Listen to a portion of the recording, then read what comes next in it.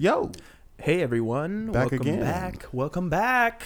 another dandy episode for you guys. One of the best, honestly. One of Yes. the best you're gonna hear in a long time from any other podcast except from ours from last Friday, because that Yes. one was amazing as well. That was amazing as well. Shout and out now we're Zane. here to shatter that one. Shout out Zane, but we're gonna shatter it. I feel like, but that's a good thing though. I feel like if the closest episode you do, or the closest thing you do is the best, because it's like Yes. that's where I am. That's where the you most are presently. currently. Exactly, the most Yes. presently, the most current. That's where we are. And today's episode is about to blow you guys away, because we're gonna start talking about some really really in depth topics, because we have someone who's very close to us. Yeah, man. A really close friend We of love ours. the guy. I mean, we really do. I mean, he's a very lovely person. Very you're gonna smart. you're gonna very get a chance talented, to meet him as well. Very caring. Yeah. So without further ado, guys, we have a future congressman in the room, David Yeah, Kim. David Kim, what up? Hello. Thank you so much for having me, guys. Yes, thank you for excited. joining us. No, those were some crazy kind words. I don't know if I earned that, but thank you so much. Well, hey, we're gonna put you through the stress test of Clear the Haze. Okay. To see just how well you perform. Yeah. All right. And then, all of our listeners, maybe you guys can, write in, cast your ballot from wherever the heck you are, Definitely. and make this happen. So Yeah. what do well, first things first, what you're running for Congress. I'm running for Congress. Wow. That's Yeah. a big step in its own. Yeah. Yeah, it is. I mean, I moved to LA, 9 years ago? Who would have thought when I moved here that I'd be running for Congress? But it kind of just all led to that. Yeah. You know how they say everything that happened in your life, whether it be situations or people that you meet, it all comes and combines to lead you to this point. Yeah. And that's why you're here, and that's what makes you here. So when you look at that, it's so fascinating. But yeah, I mean, if it were me, if I had my choice to kind of go take a retreat from life, go spend life on the Bahamas or on an island, I'd totally do it. Yeah. But then there's this greater calling to just really run for Congress, because I mean, I don't think this life is something for us to live and enjoy on our own individually, selfishly. Yeah. But we're all in this together, this common human thread of mankind. And so if that's the case, then I should be looking at the people across the aisle, the people next to me, my neighbors, and seeing their suffering and feeling for that, because their suffering is mine. And so when I see masses of people suffering, financially, especially with having this chronic economic anxiety day by day of how to make ends meet, on how to pay rent for the next month, on how many more gigs to get, how many more multiple part-time jobs to get, when I see that, it's so distressing to see, and it's so painful to see. It's Yeah. no, we can do better, guys. We're the human race. We can help each other out. We need to find a way. And so when you kind of look at all of that, it just, I mean, you guys probably have friends that drive for Uber and then also have something else. Yeah. Or they have 2 or 3 jobs. I mean, right? Without a doubt. People With that- work for DoorDash, or they'll go Uber Eats or Grub 24 or whatever. Everybody's got a little side hustle here and there to make some extra income. Yeah.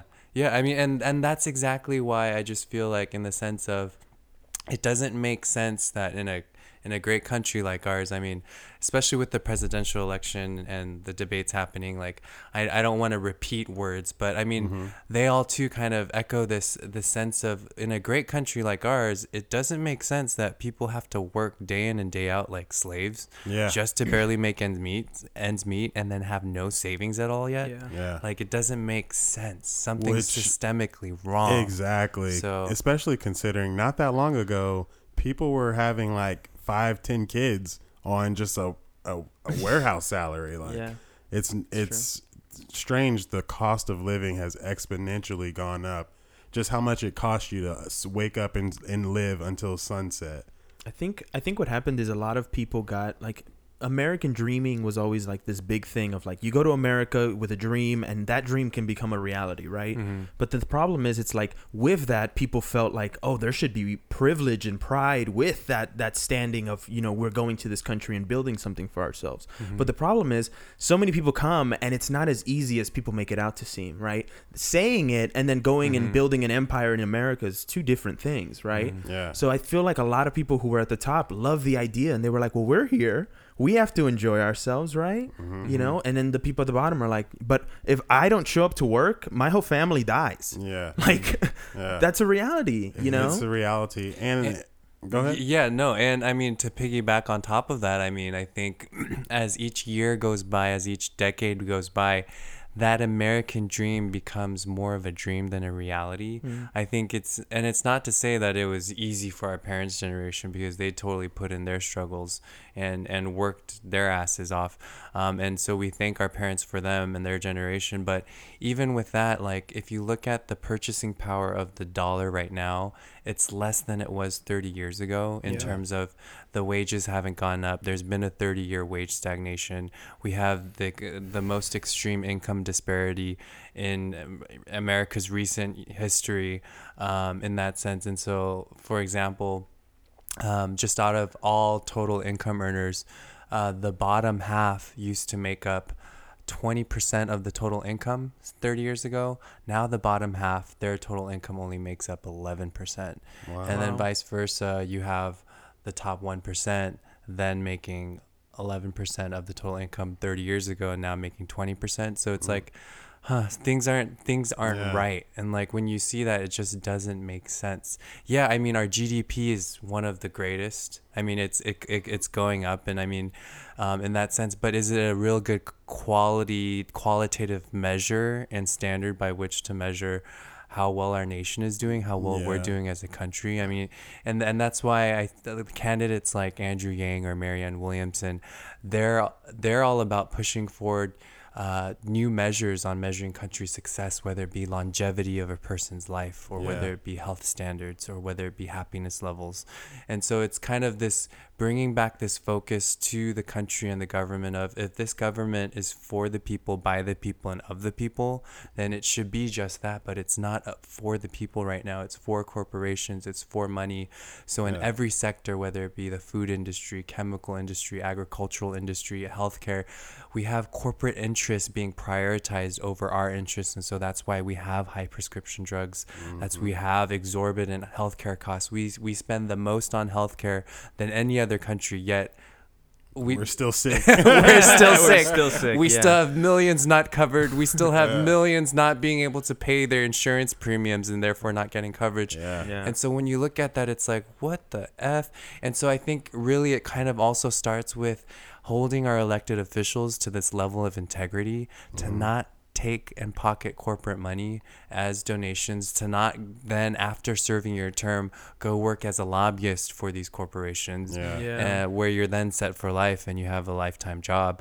I mean, it's these kind of common sense type of things that haven't been addressed, but now they do need to be addressed, because they're putting our interests at stake. And with that, they're also putting our whole world at stake. I know that seems a little extreme, but when you look at the Green New Deal not being passed, regardless of what form or substance it could have been developed into more, when you look at the whole campaign of it not being passed by Congress, it just makes you think, what's at play here? There's something greater. There's corporate interest, there's money, there's what's going on. And so like when you look at that, we have politicians, probably more than half of them are taking money from the oil industry and the fossil fuel companies in that sense. And so it's holding our officials to a higher standard. And so if our current congressman in our district, and so our district currently covers downtown LA, Koreatown, Silver Lake, some other major neighborhoods of LA. And if our congressman, he's a self-alleged liberal progressive Democrat, but he's one of the Democrats that's taken the biggest donation amounts and number of donors in terms of big pharma, in terms of oil industry, in terms of banks. And I feel like a lot of people hide behind that veil of, I'm a Democrat.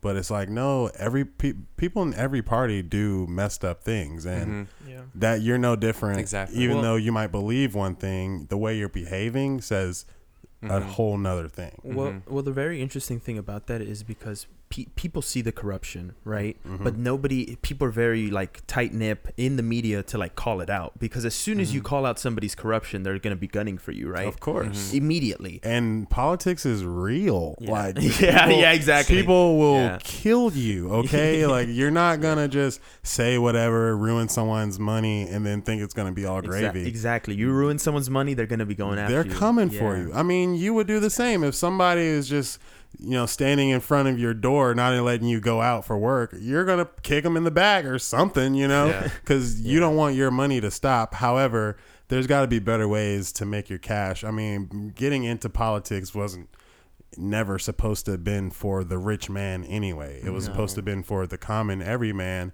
to have a voice, and so we can all equally vote and be a true contributing member to this democracy and society as we know it. Well, but it's been perverted. The one thing I do want to point out, which all of this is very interesting about, is when I was watching this debate, I've noticed, especially like in the last couple of weeks, I've noticed Elizabeth Warren has really been like pumping up, right? The numbers have been growing, and I'm like, what's so interesting about this person? At the debate that we watched, she's literally the only one that will be, aside from Bernie Sanders. He calls out the industries, right? Bernie Sanders will call out the industry, well, that's what he's famous for. But Elizabeth Warren will say, no, that's corruption. This money, this money that you're seeing where it's going, that's real political corruption. And not a lot of people want to say that word, right? Because it's okay to blend and talk about the idea outside of, like, there are these worlds, right? The insurance industry, Wall Street, the pharmaceutical. These are all little worlds that these people have. And they all make their own money. The freaking pharmaceutical industry likes to pay each other, their own people, $4 billion, right? Make and hide it in other places. I mean, I was reading an article on the way over here. They hide $1 billion, right? They're getting sued. They're hiding $1 billion from people because they're like, oh, well, if we do get sued, at least we have that as backup, right? Yeah. Backup the money. $1 billion will be enough for all of us. I mean, that's what the Panama Papers was basically all about. Like, oh my gosh, offshore right? accounts. There's a lot of money that's just floating that belongs to the people in some capacity, but yet it's being hoarded and held onto. And I don't know, what does that do for the market if only 1% of the people have the money and everyone else is broke as shit? Like what? How does that? How is that going to keep your dollar strong? So this is exactly why we need a freedom dividend, which is what David is running on. Yeah, I mean, and to piggyback on just Willie said before, segueing into that, like, in terms of life is called life because, I mean, the form of that word, there's living, there's to live, there's and with that, it's like the word life is something where you're really supposed to be living life and not toiling and slaving away every day like a busy ant.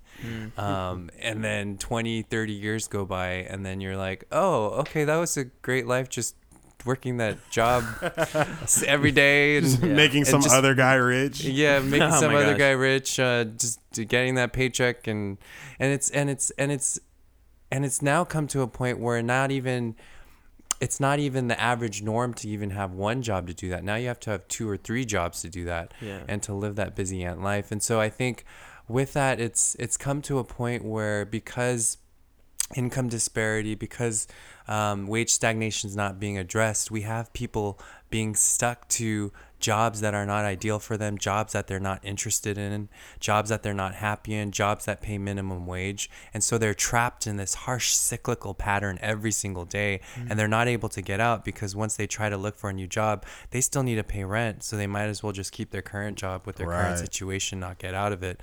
And so with that being said, it's like, no, we need to give our people bootstraps to pull themselves up with.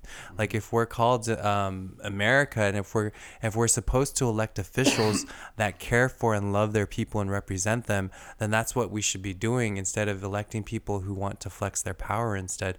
And so I think that's where it kind of comes to this whole idea of how do we do that? How do we go ahead and give that freedom to our people, show them that love? And to me, love looks like something. It's not just a word. It's not just repping the people like, oh, by word, but it actually looks like something in action. And one of the biggest things on our platform is the freedom dividend, which is $1,000 a month. Universal basic income, no strings attached. All you need to be is a U.S. citizen, and you're getting that $1,000 a month. You don't. There's no taxes being taken off. It's all yours and all cash. And so once we're able to do this, I mean, most families are $200-$300. Most individuals are $100-$200 away from being bankrupt, from having no money, not being able to pay rent. So what if that car blows? What if they suddenly have an accident, they need to go to the ER? Or what if they need... And so it's just this chronic economic anxiety and financial anxiety, this deep undercurrent that they wake up with every day. That's what we need to remove, because once we remove that, then our focus of our people is no longer on that and trying to make ends meet. Yeah. Now they're able to focus on the things inside of them. And I feel that for every single person, for you, Willie, for you, Luigi, I think that, and for me, there's this indescribable source of passion and creativity and talent and ideas that need to be birthed out from each of us. But if we're putting these financial shackles of slavery on our people, then none of that comes out. And then we as a human race have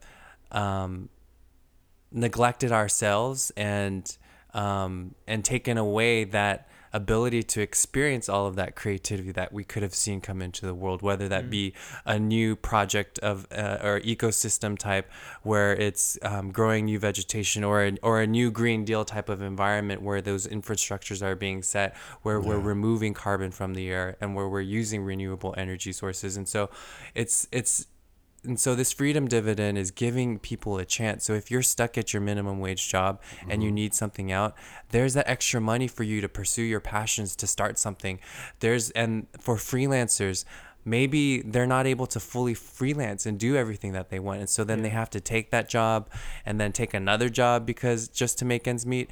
And so if you have $1,000 a month, that actually supplements you to be able to do that extra thing that you want to do, whether it be starting a small business or pursuing school or night classes, or whether it be staying home and being able to take care of the kids. And I think those are the different areas that we could be helping our people in that sense. And that's the way to create a trickle up economy, because by doing that, that also pumps money back into our economy. A lot of people are like, oh, but what if inflation happens and now costs of things are going to be higher and whatnot? No, inflation only happens when you're printing new money and you're injecting new money into the circulation of what's already being out there. That's not what we're doing. We're just redistributing money, and it's just it's rebudgeting. And so the idea of when people say, oh, where are we going to get the money? It's like you give a kid $100 and then you say, hey, save $1 and buy a candy for your mom.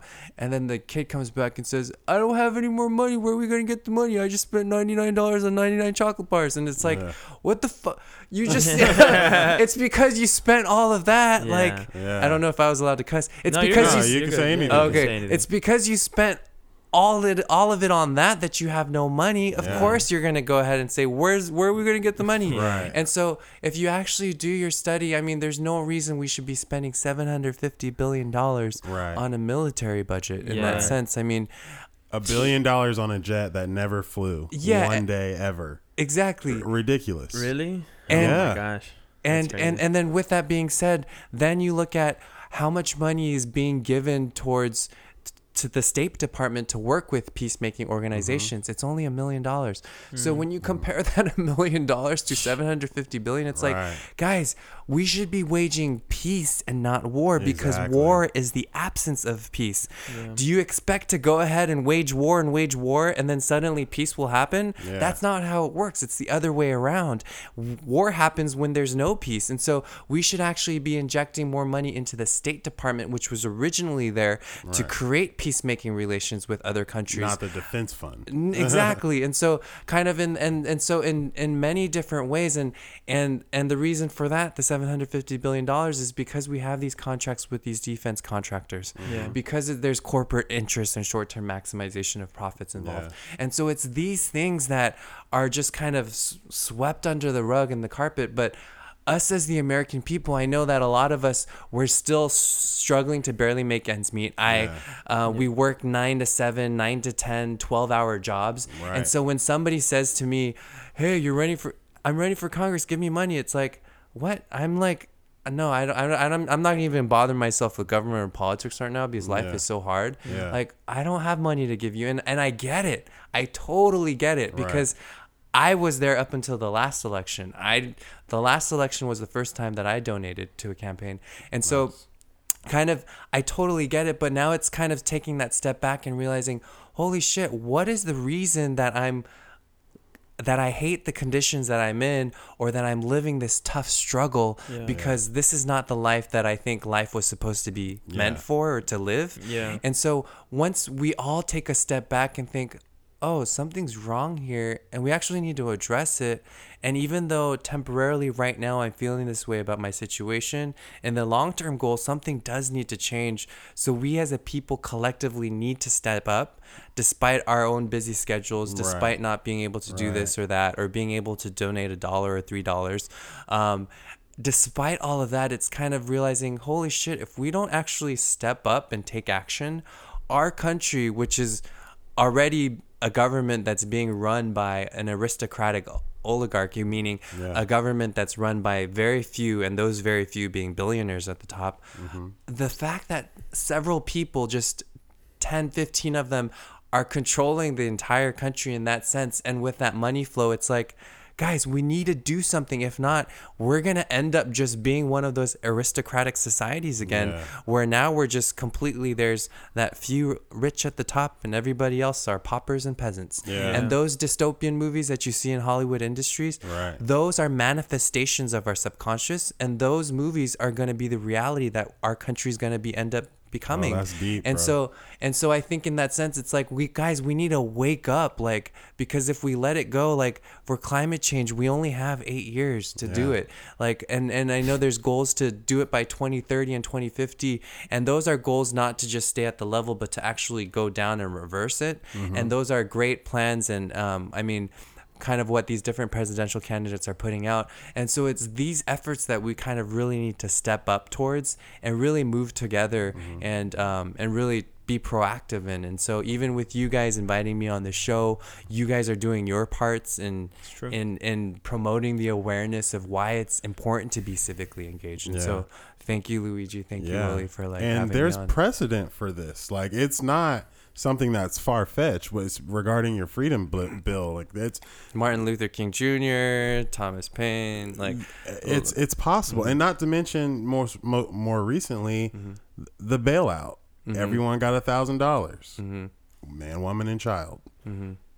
That where's that? Are we thinking about that money now? No, no one's thinking about where that money come from. 10 years later, like, it doesn't matter. It came, we had it, we enjoyed it. It was great. Even still, up to today, Alaska, every citizen or every resident of Alaska gets $1,000 or $1,000. I think it's like $3,000 in some places. Maybe it's gone up. I don't know. It depends on where you are, but either way, that's $12,000 a year. Some people can't get loans for business loans, small business loans for $10,000.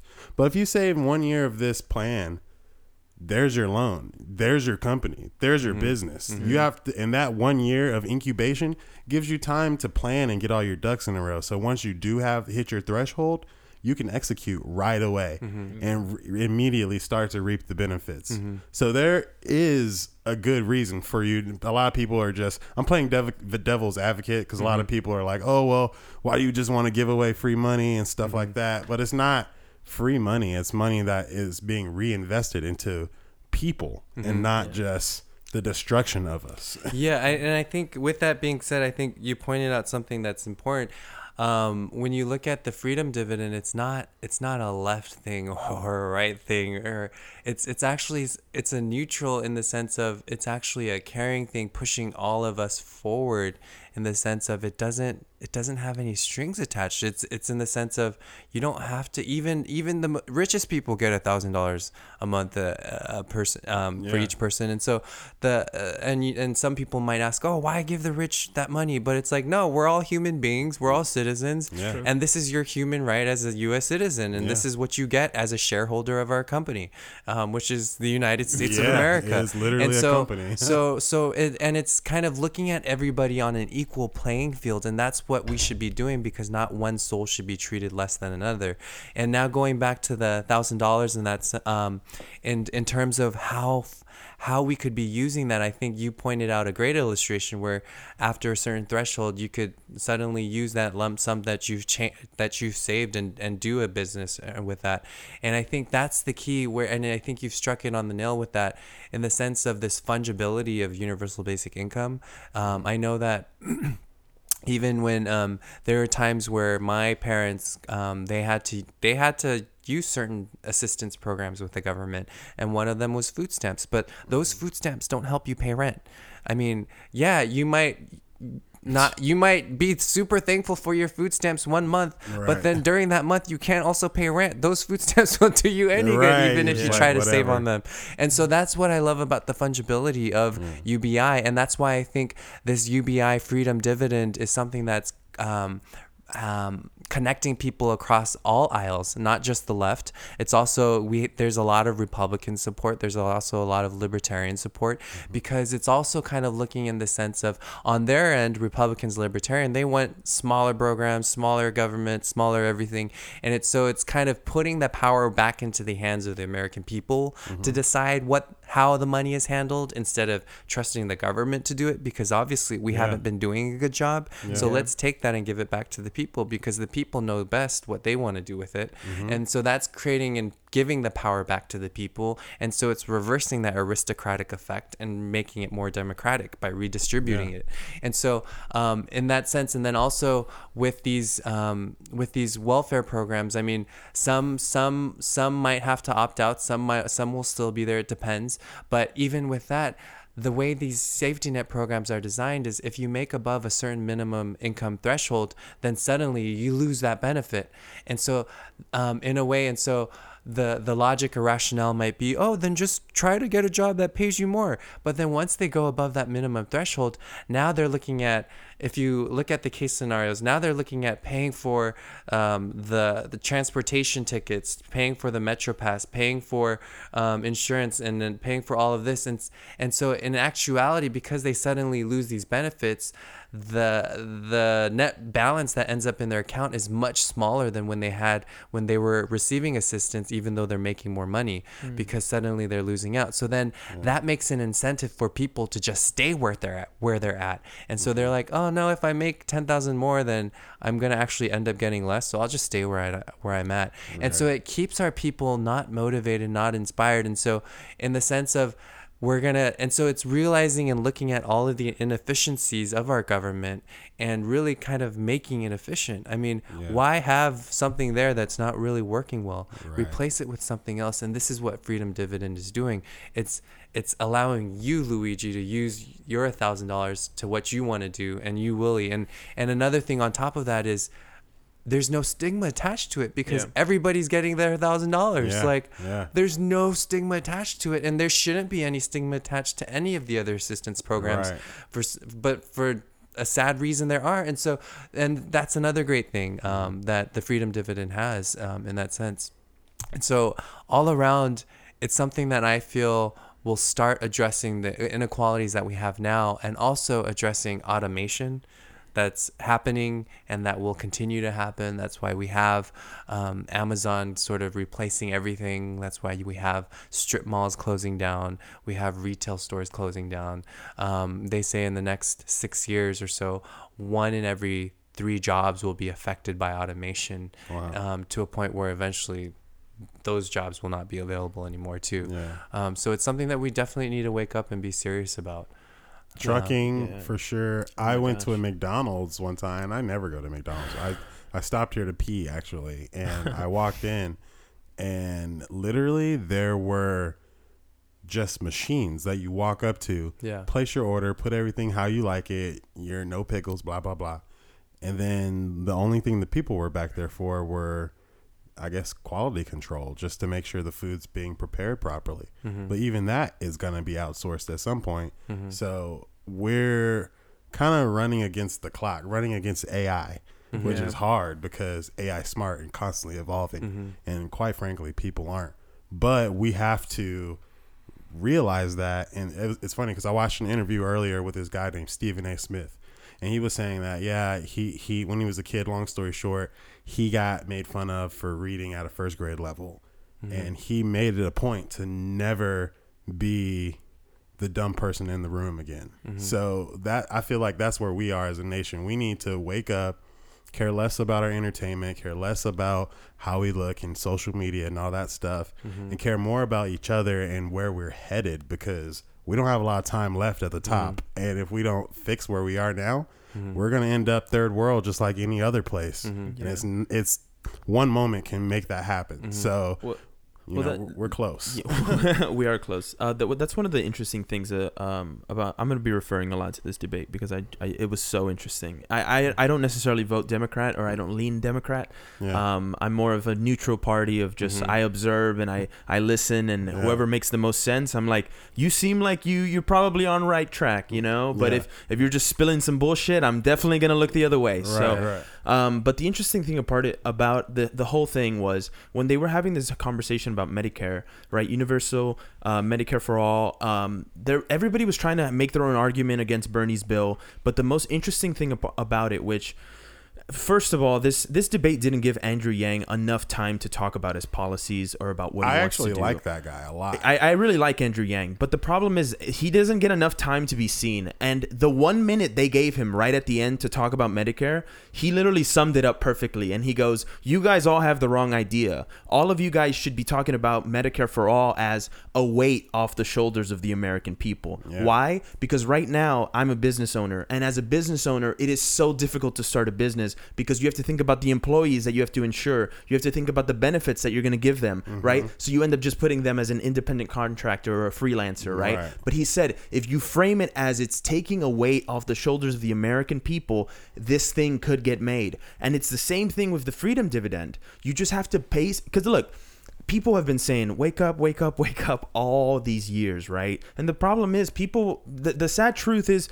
people are stuck in their thoughts, and when they believe something themselves and they know it's like, 9/11 was an inside job, but that's bullshit. Regardless of level of proof. Exactly. It's like you could see a document that shows you the whole thing, and then you're like, oh. But they'll still probably be skeptical, right? And that's the problem. Even after proof, even after facts, even after discussions and hours of debate, this person still doesn't change their mind, right? So now what Andrew Yang is saying is you have to frame it in the way of you're taking this weight off their shoulders, right? All of us. We all have bricks on our shoulders weighing us down. We just remove them. And it's like, oh, shoot, maybe now we can have actual dialogue and conversations about topics, right? Yeah. It's the same thing with mental health. Right? If you discuss, and you really talk about the mental health aspect to everything that happens, the drug overdoses, like the people that live in the United States, the immigration, like why aren't we talking about the mental health aspect of it, right? It's never mentioned. It's hardly ever mentioned. If someone mentions it, it'll be one time, one off where they're like, mental health. Yeah. Okay, move on to the next thing. And it's like, but the fact that you like now, and I believe, David, you're very much in line with this, being very, very self-aware and very mindful, right, of others, of other people, of one of the things you said at the beginning that really touched with me was the fact that you think of everyone, right? And that's how I try to live my life, right? Don't just think about yourself, think of everyone, right? Because it's like the people you're going to run into maybe for one moment or another, maybe they're having a bad day, but maybe that interaction with you flips it and now they're having a good day, right? But people don't like to think that way. They're just like, oh man, fuck everyone. This is my world. I'm doing my thing. That's the way I look at it too. Exactly. It's like a domino effect. It's so sure, you give everyone healthcare, boom. But now you're going to have less people on disability because they can afford to go and get their issues fixed instead of just sitting at home and, living off the system, which it's there for, but it's there for when you need it. It's not it wasn't never meant to be a permanent solution for your life. So you get that in place. Now people can take care of their issues. People can work more. People are having more time to just enjoy life. Like you mentioned, like life is fleeting. It's quick. You wake up one day, you're young. The next day, you're old as shit. What'd you do? Like, what did you do in that whole time? Yeah. Just watch the sun rise and set. So and a lot of Netflix. It's like it's like that app where they take a photo of you and you have an old picture. Yeah. They did. It's like, oh shit, this is what I look like. That's that. 30 years passed by. I forgot. My gosh. That was so funny. When I tried that app, was it you? You were like, you just look like another character on George Lopez's show. I was like, that's messed up. That's the Latin folk. That was one thing I really liked about the debate. They did have a lot of conversation in Spanish, which was interesting. Some of the questions that were asked. What did you think about that? I really enjoyed it because, well, personally, because I understand what they're saying. Okay. So I'm like, I'm right there with you. half of the people who come here speak Spanish, or Spanish is a very, like, it's 1 and 2 in America, right? English and Spanish are very, very, like, they're right there. So to neglect the whole community because they speak Spanish is not right. And so I like the approach ABC took to that, but at the same time, some of the questions that the dude asked in Spanish, like he asked, it was a pretty intense question because he literally there were some intense questions that there was debate. Yeah, dude, it was like crazy. Yeah, that guy it was crazy specific. Too, yeah. He asked Joe Biden. He goes, during the Obama administration, there was like it was like 10 million people, or 2 million, or some big number, right? 4 million maybe, that were deported during your presidency, he was right? Dancing around and no, he just doesn't even answer it. And then they go, do you think the question was, do you think that what you and President Obama did was wrong? Was a mistake, right? Was it wrong? And he was like, look, I was there with Obama, and it was like he just kept trying to like be good with Obama, and that was one of the things a lot of people. I personally was like, Joe, just no. Obama had his time, man. This is about you being president, not you being Obama's sidekick. Trying to protect that legacy, but he's trying to protect the legacy. And so Julian Castro had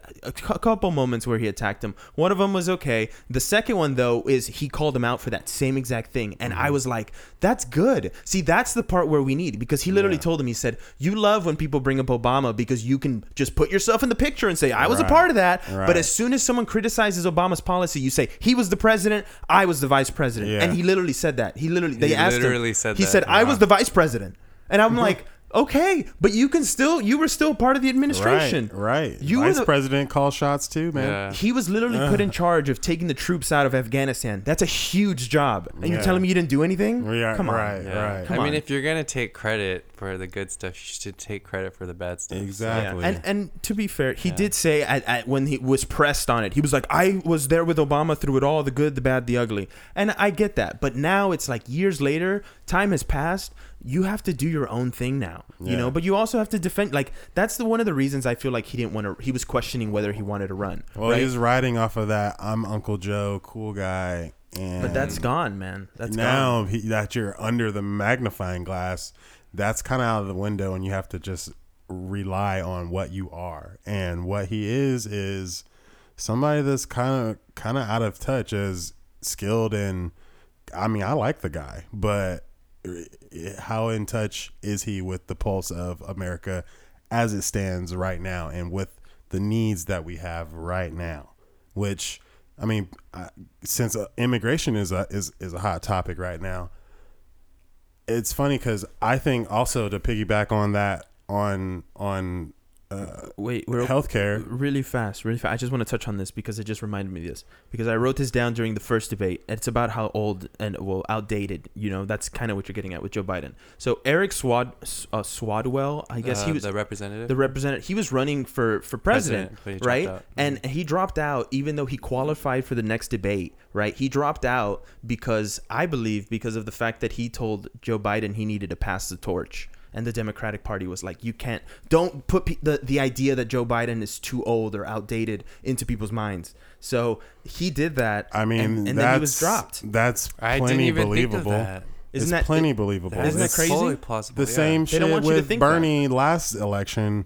He was winning, and then all of a sudden you just submit to Hillary with no fight at all.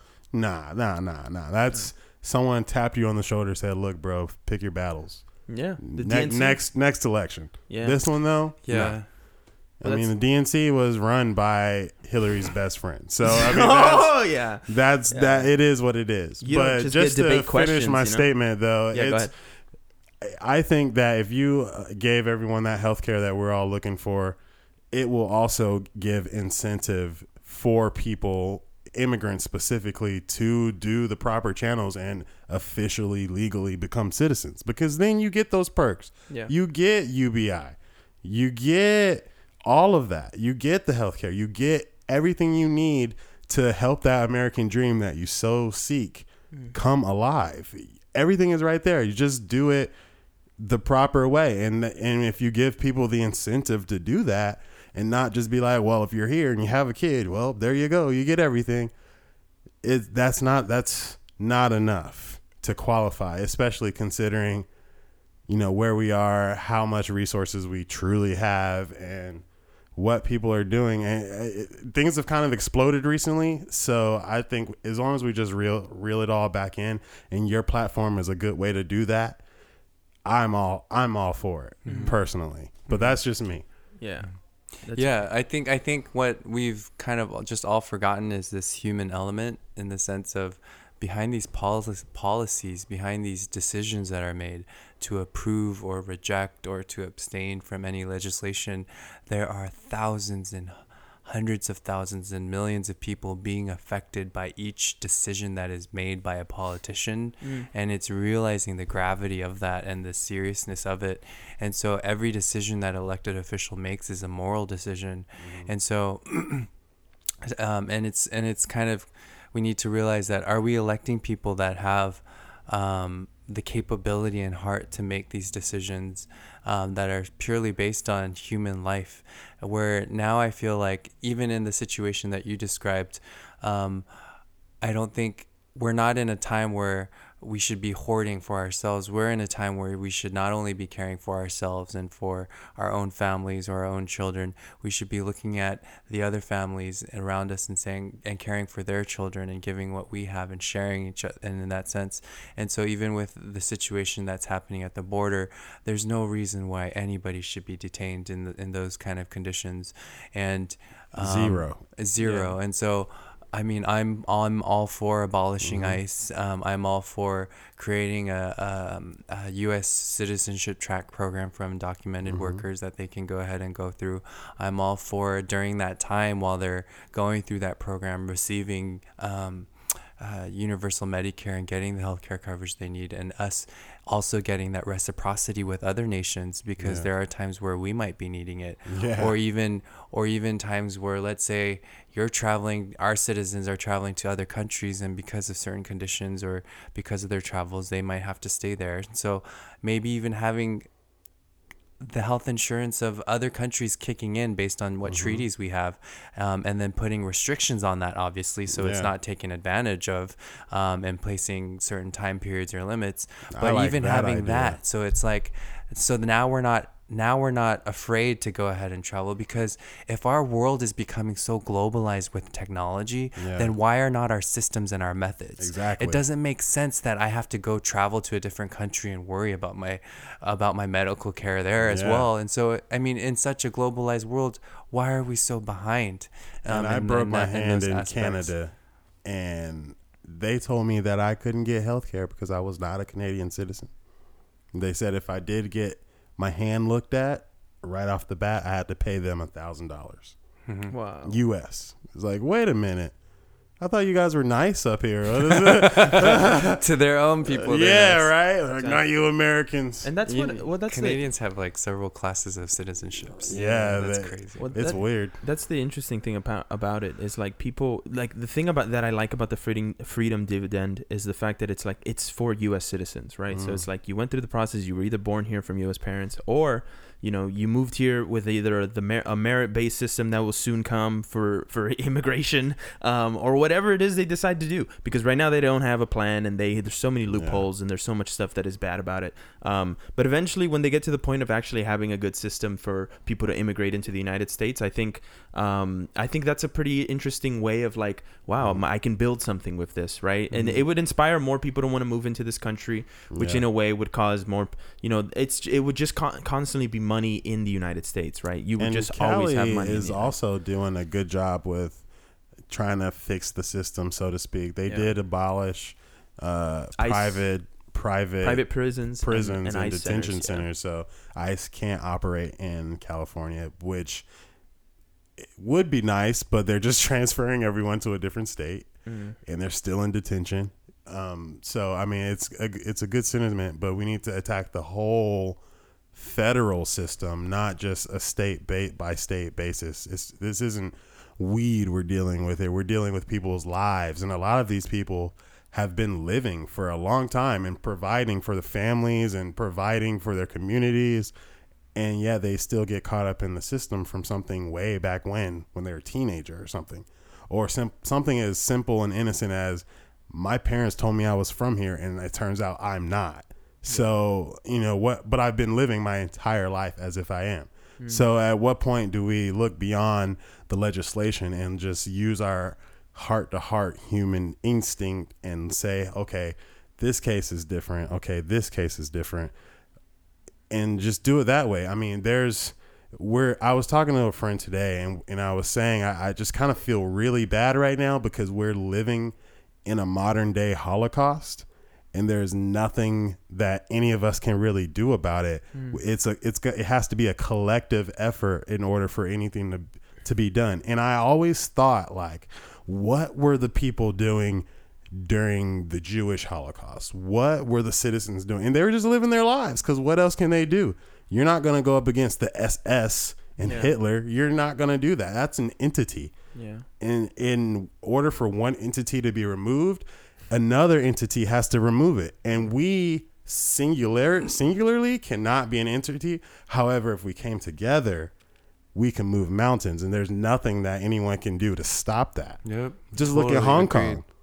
Hong Kong totally 180'd on what they were doing because their people were like, we're not going to take this. No. We're chopping down your facial recognition towers. We're putting water on your smoke bombs. We're doing all of this stuff. We're not going to sleep until you guys fix what you messed up. And they fixed it. And we should take cues from them. Because they know. Well, that's the thing. That's what he's hinting at the beginning of people need to, although we all live this very common and sometimes mundane and very dystopian life at times, but we have to stand up. And if we want to stop that, we want to go out and march. We got to go out and protest. You got to go and stand up for what you believe in. When there's a big bill coming up, why is it? This is the one thing I don't understand. It's like when people vote against like certain bills and stuff, it's like sometimes it goes against the people they represent in the district, right? And you're like, how does that fly? And then you just, I shouldn't say that, because when I really think about it, it's like all the money that gets donated from all these other entities that is just like, oh, you didn't get money from the people in your district, all these other people funded you, and they'll make sure you win, right? And that's the corrupted, like that's the corruptness of the government, and that's the sad part about it, because it's like you don't just see it in U.S. I'm not just talking U.S. I'm talking worldwide, global government. It happens everywhere. Look at Robert Mugabe, just died, but he was president forever. He was not giving it up to anybody. Iran, they just had diplomatic voting for the first time in a minute. Wow. The guy before, he wasn't giving it up to anybody. Ahmadinejad, he wasn't giving it up. These are people that have to be forcefully removed or just voluntarily give up position. And we're kind of the same way, but we don't have a single face to put the blame on. And that's how our system stays working for them, because they're just a shadow. No one person is to blame.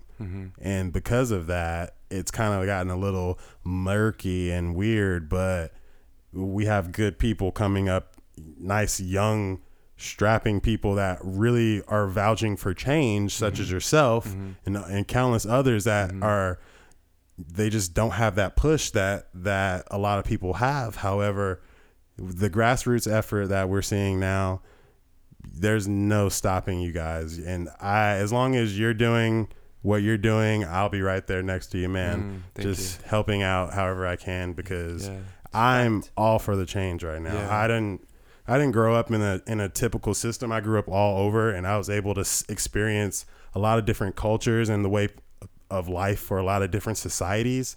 And this society that we're in now is not the move whatsoever. It's cool. The people are cool. The culture is cool. But the way the system is set up, it's antiquated, and we have to change it. Yeah.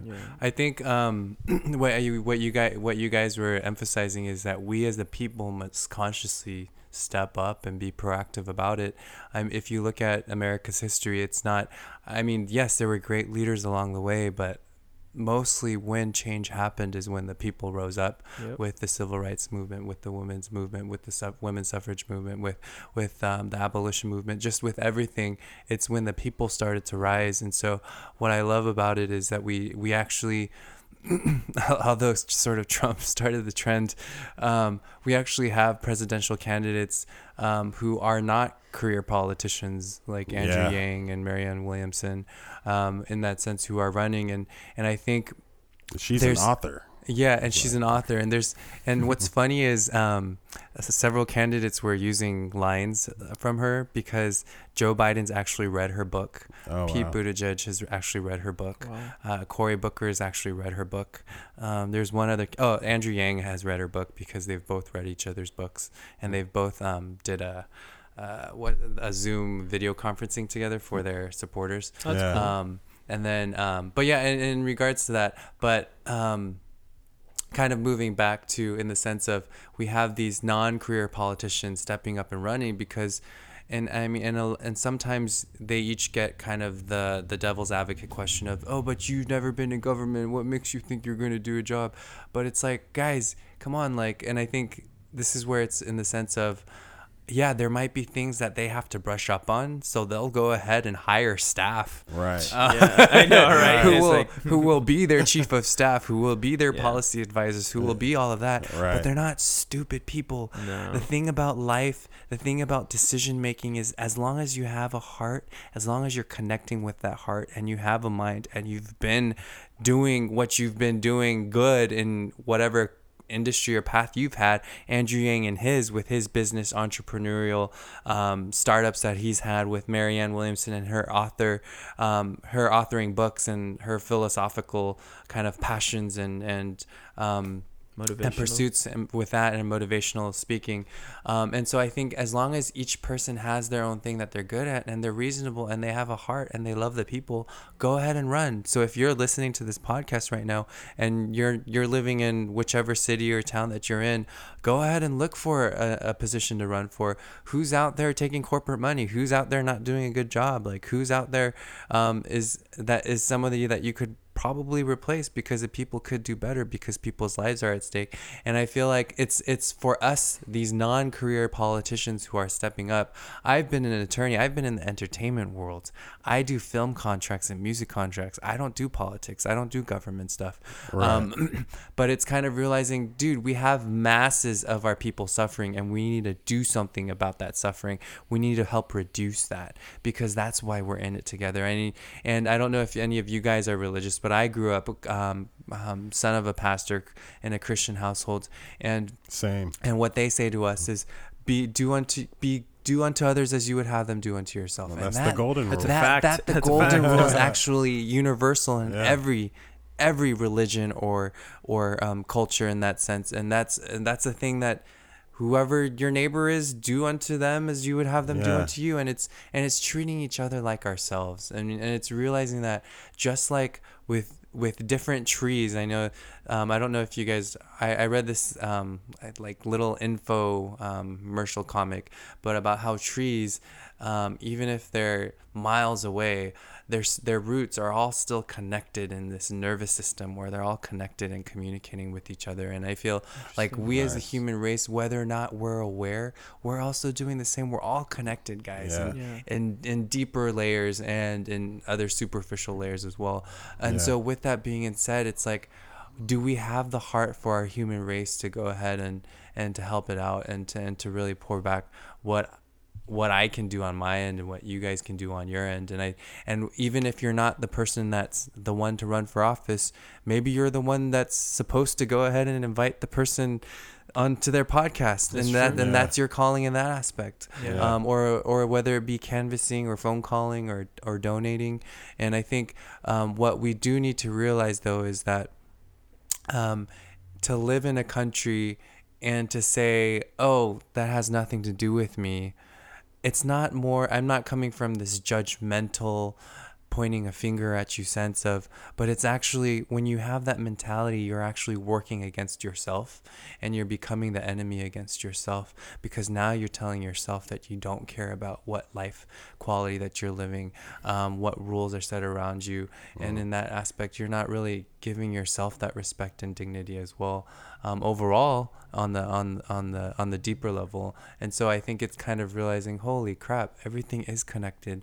And even though it might be a little uncomfortable right now, you know what, I'm gonna go ahead and spend that extra hour a week to go phone bank or text or help out a campaign or a good cause.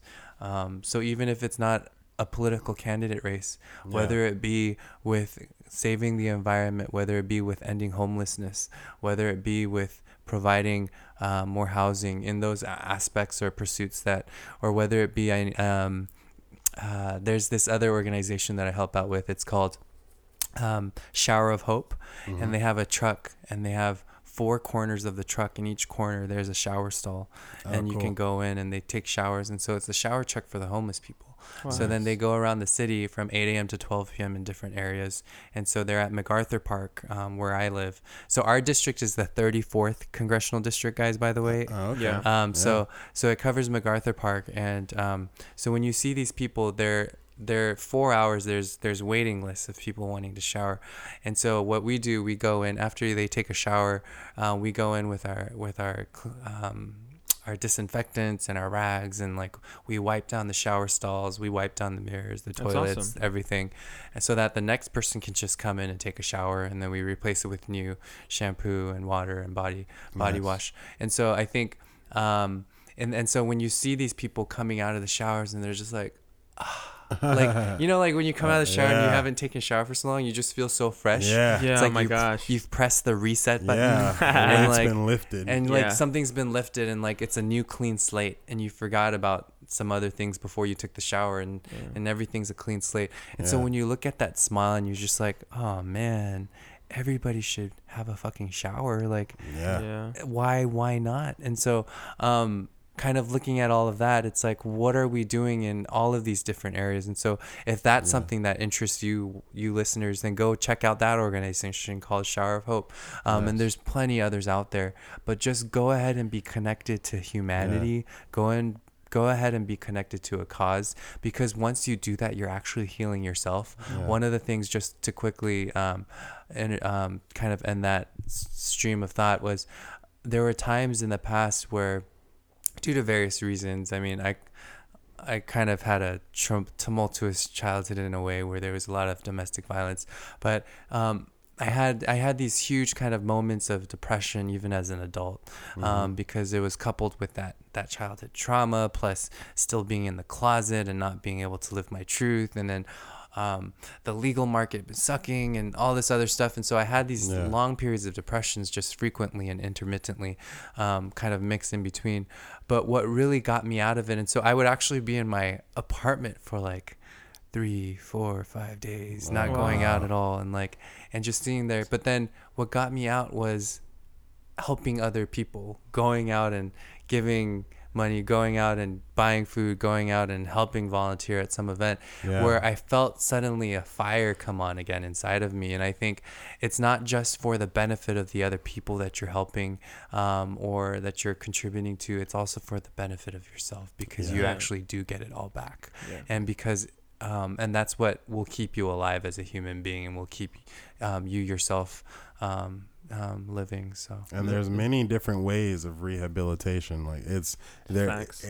A lot of people, when you think of that word, you think of some dramatic intervention type thing, or you go to a facility. But honestly, rehabilitation can be as simple as a hot shower, or just a time to take a breath and clear your head for a second of whatever's been getting to you all day or whatever. There's a lot of ways that we can do that. I have a friend, and he loves the city. He thinks the issue with the city is the homeless, and that's part of the problem. But his solution is simply to remove them. And I'm like, well, that won't change the problem. That's just sweeping it under the rug, when you really need to address the issue directly, which a lot of these people just deal with mental health issues, or are just simply a victim of circumstance where that UBI would have come in clutch and saved them. I actually watched a documentary where this woman was living with her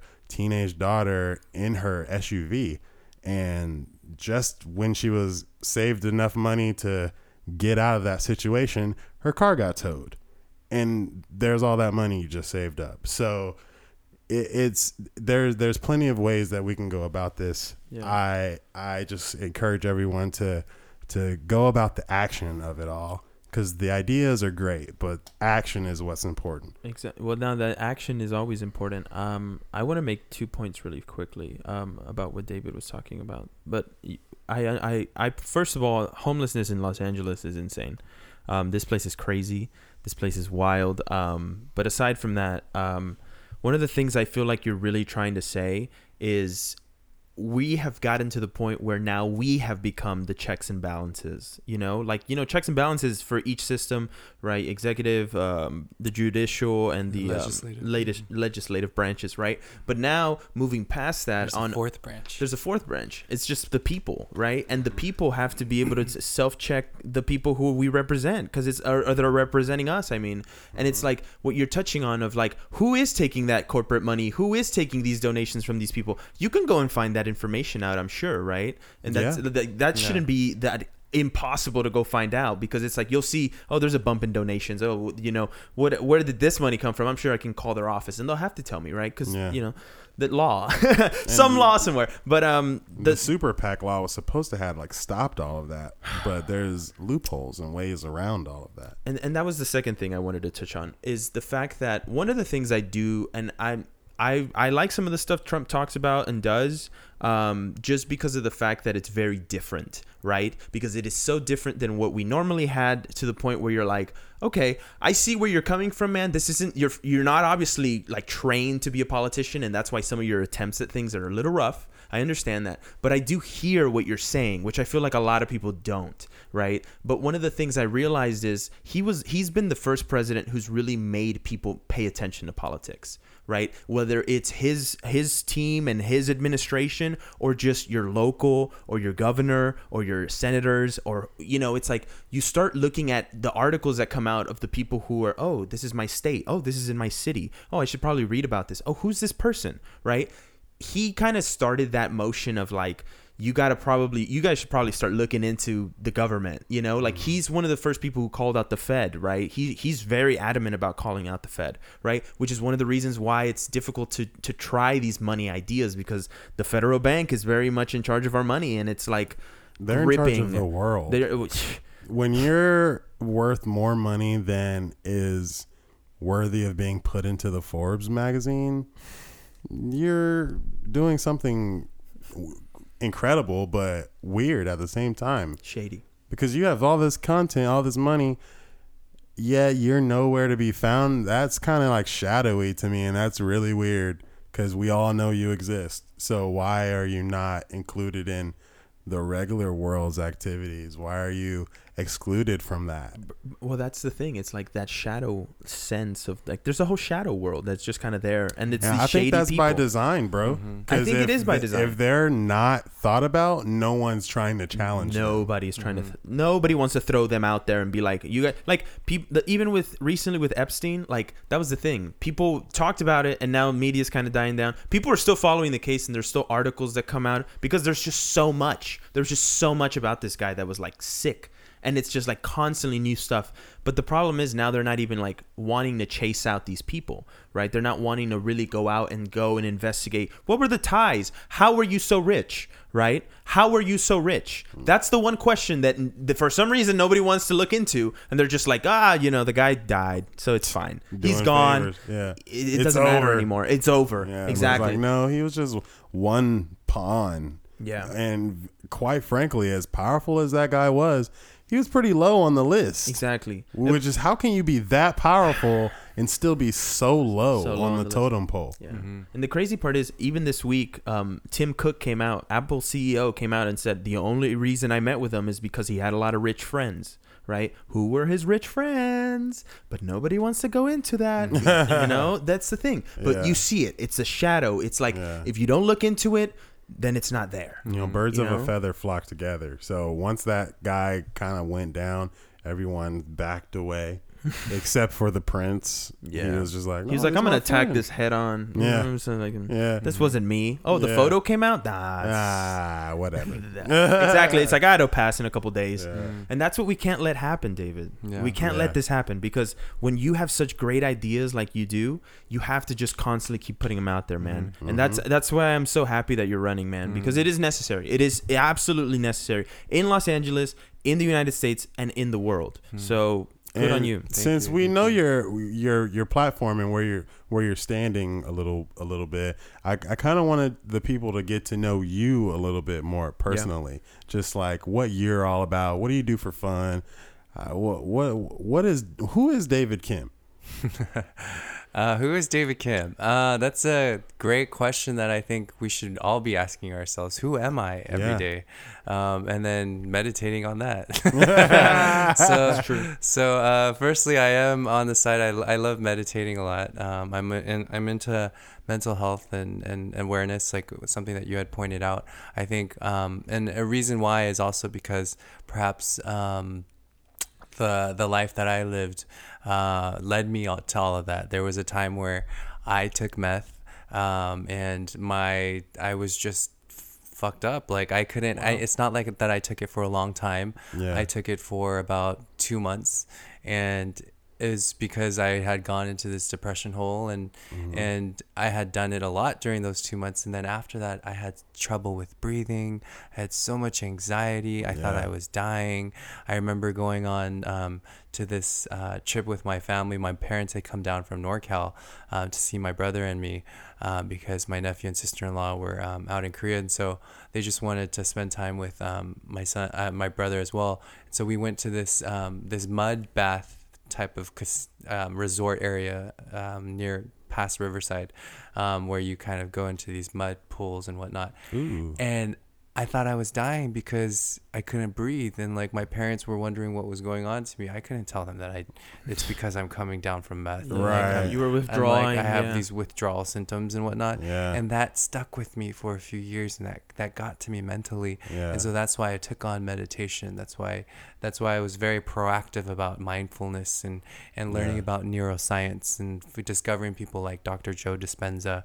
When neurons fire together, they wire together, and it's this concept and reality of that we can actually break our habits, we can rewire and reprogram ourselves, and to realize that all the shit and triggers that we think that we have or that we do have, the reasons aren't because of us. It's not because I'm a bad person that I get triggered when you do this to me. It's not because I'm bad. Yeah. It's because I was programmed that way. It's because my emotions, the way that I thought, the reactions that I was trained to have since I was a baby growing up to age 2, 3, 4, 5, 7, 8, 9, 10, throughout 15, 16 your formative years, you've become pre-programmed to a sense where now all of the actions that I have, the thoughts and habits that I do, they're more reactive impulses than actually being truthfully thought out responses.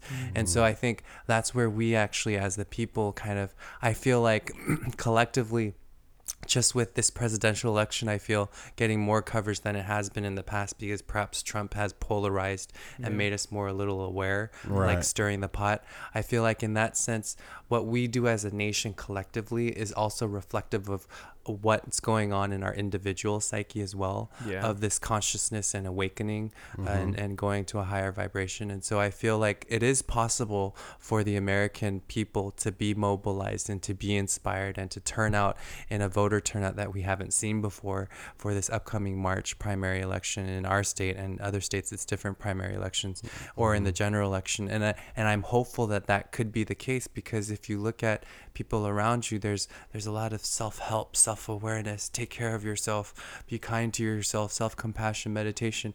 And so when I see people individually working on themselves, that's what's really one of the most effective, where if we are individually working on ourselves, we're actually connecting with our hearts and our minds and thinking, oh, what is it that I want right now? What's going on with me?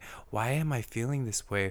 Why am I being triggered this way? And kind of going deeper and asking those whys and realizing, oh, there's that area hurt that I probably need to talk about and address, or I know the reason behind that. And so when we're working on ourselves, we're actually collectively working together as a mass group of people as well. And so I think with that sense, that's why I'm so kind of involved into meditation, because it's helped. And I don't know if you guys are aware, there's this thing called the amygdala, where it's sort of in between our ears and in our brain, but it's the fight, flight, or freeze mechanism, where back in the days when we were cavemen and there was animals about to eat us or kill us, like, we're always on the move, and that's where we have our adrenaline rushes, and like we're always constantly doing that. But then during the normal periods of state, our amygdala should not be triggered or activated. It should be calm.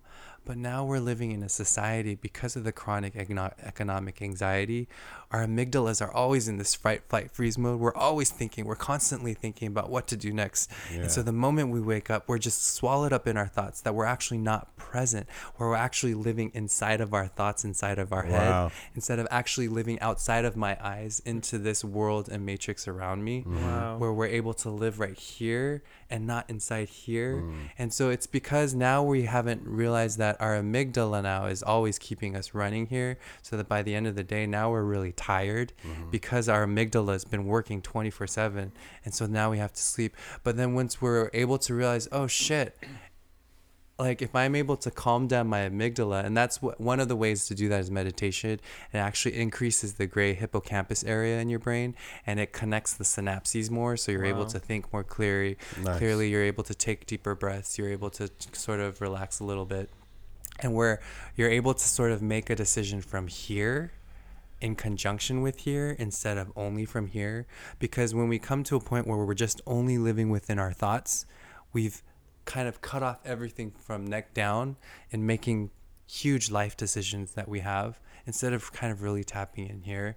And that's why we see sometimes people being so fickle with their careers or their transitions or whatnot, because we're all trapped up here in terms of, but then I think that's what is supposed to make money, or because that's the hottest thing, I should be doing that, or no, if I do this, people will think of me more highly, or because. And so it's because we're all trapped up here, instead of really connecting down here when we have all the answers down here.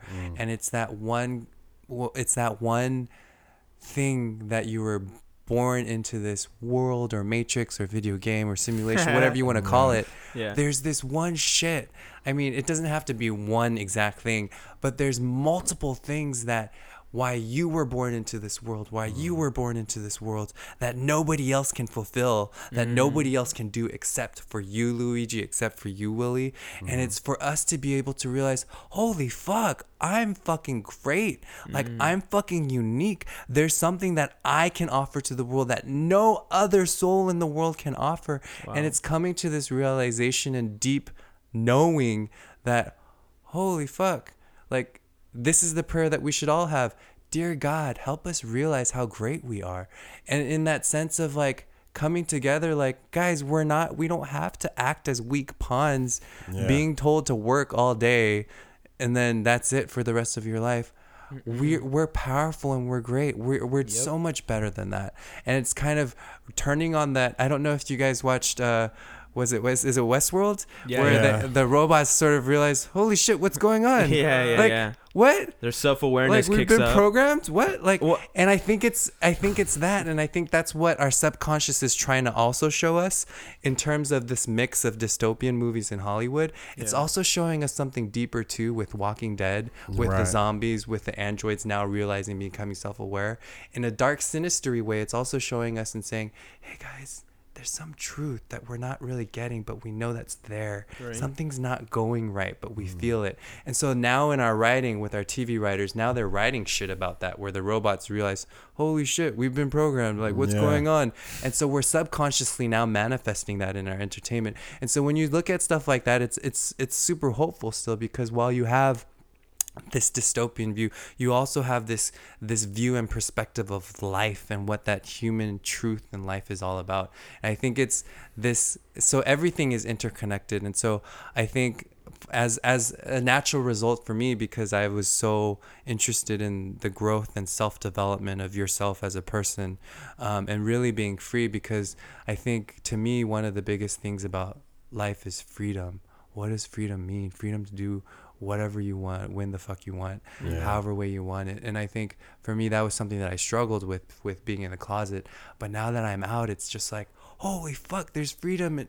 And no, like, it hasn't affected it. It's not only affected me in that area. It's sort of like freed me from fear of judgment in the sense of, oh no, what are they gonna think? Oh no. But when in actuality, it's yourself thinking that shit about you. It's not them thinking about it. It could be those 2 seconds they'll remember it, but tomorrow, 3 days later, they won't remember jack shit about it. It's just all in our heads. And so it's coming to this point of realization, oh shit, it's all in my head. I mean, obviously it's not, I'm not saying that all of life is like that, because yes, there's disease and there's causes and symptoms and I mean, there's causes and disease and viruses and bacteria with that. But it's just kind of coming to realize, holy shit, a lot of the stress that I have is caused by how I've been pre-programmed to think and to be reactionary.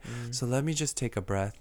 And another podcast that I listen to is called it's Soul Sunday. It's Oprah, but she says the biggest thing that we can give to ourselves in life is time.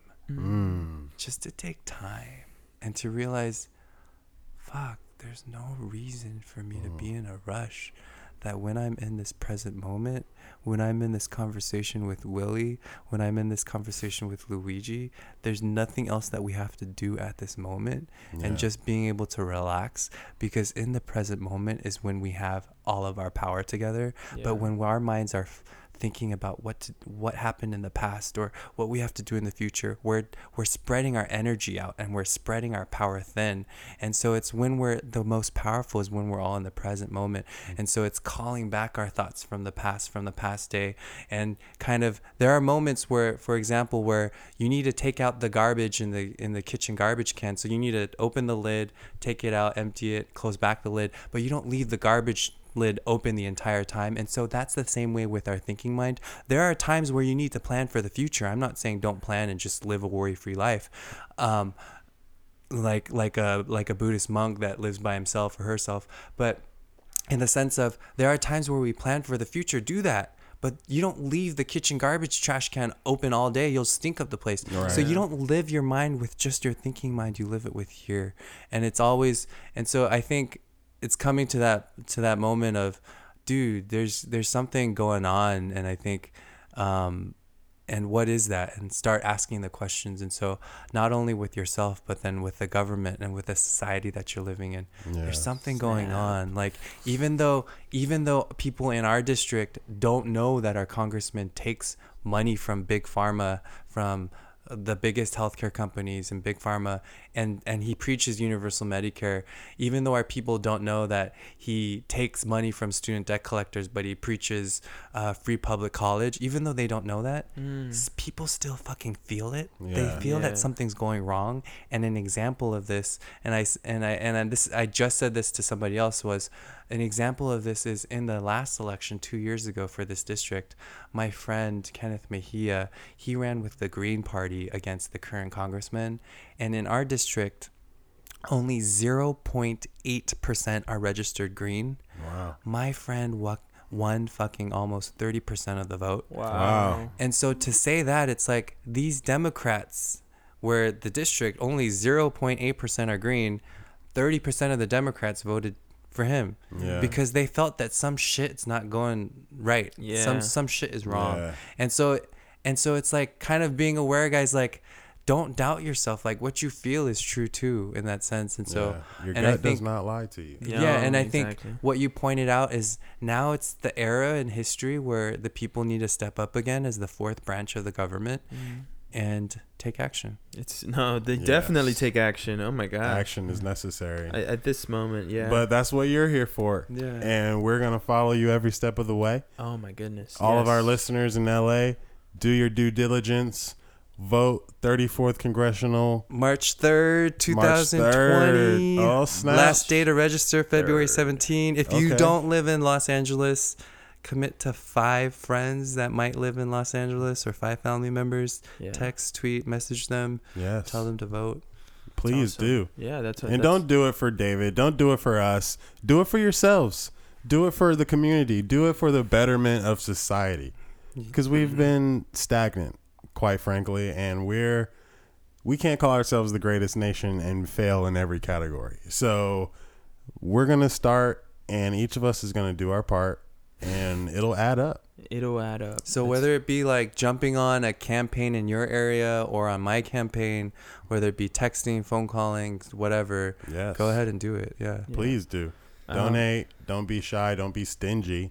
DavidKim2020.com. Yes. DavidKim2020.com. Yes, we Kim. Yes, we Kim. Yes, we Kim. Let's go, baby. Let's go. Clear the haze. This is another one. Yeah. You want to leave the people with any last words, David? No, I just wanted to yell out my social media really quick. Yeah, yes, please. Twitter is DavidKim2020.